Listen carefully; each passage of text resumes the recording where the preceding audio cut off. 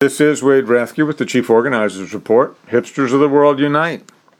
Hipsters are absolutely not taking over the world, but it's hard not to find them almost all over the world. MoveHub, an international shipping company, got some free marketing buzz by putting out a hipster index over the last couple of years. They use 5 factors: coffee shops, record stores, tattoo parlors, vegan restaurants, and vintage boutiques.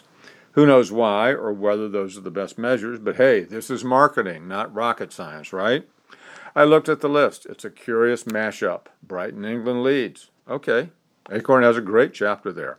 One of our members wrote a book about being a Deliveroo driver. Maybe they are a hipster haven. Who knows? There were a lot of curry shops, including a good one where we met before the meeting. The biggest complaint, other than about high rents and landlord abuse, was the lack of sunshine there, even though we enjoyed bright days. Portland, USA was next, and they led the list last year. They might have been too busy demonstrating to be number 1 this year. Salt Lake City was number 3. How could that be possible? Rochester, New York was 16th, ahead of New Orleans at 23. I can only imagine the city as being out-hipstered for our lack of vegan restaurants, which just can't compete with red beans and rice and poor boys. But hey, Little Rock is 86th, ahead of Chicago at 108. Baton Rouge, of all places, is 113. Who knew? How can it be possible that New York City, the global center of hipsterism, is way down at 145th place?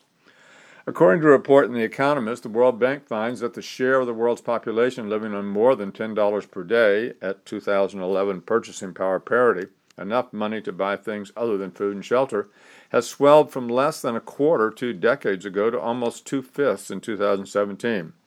The highest riser is East Asia, but all regions have improved on this score. They also say that Brookings estimated in 2018 that the number of rich people, those living on $110 per day, will grow by 50% or 100 million people by 2030.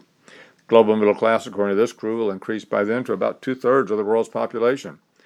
The hucksterism that fuels this interest in hipsterism credits education, travel, and the internet with globalizing cultural attitudes and consumerism. Maybe so, but how has it not increased women's rights and status in the global public and commercial marketplace?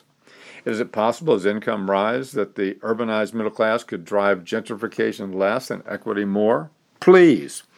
We need hipsters to unite everywhere, but not over vegan tacos, tattoos, beer trims, and pork pie hats, but instead over bringing everyone forward.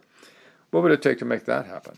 This is Wade Rathke. For questions or comments, www.chieforganizer.org. You take it from here to there.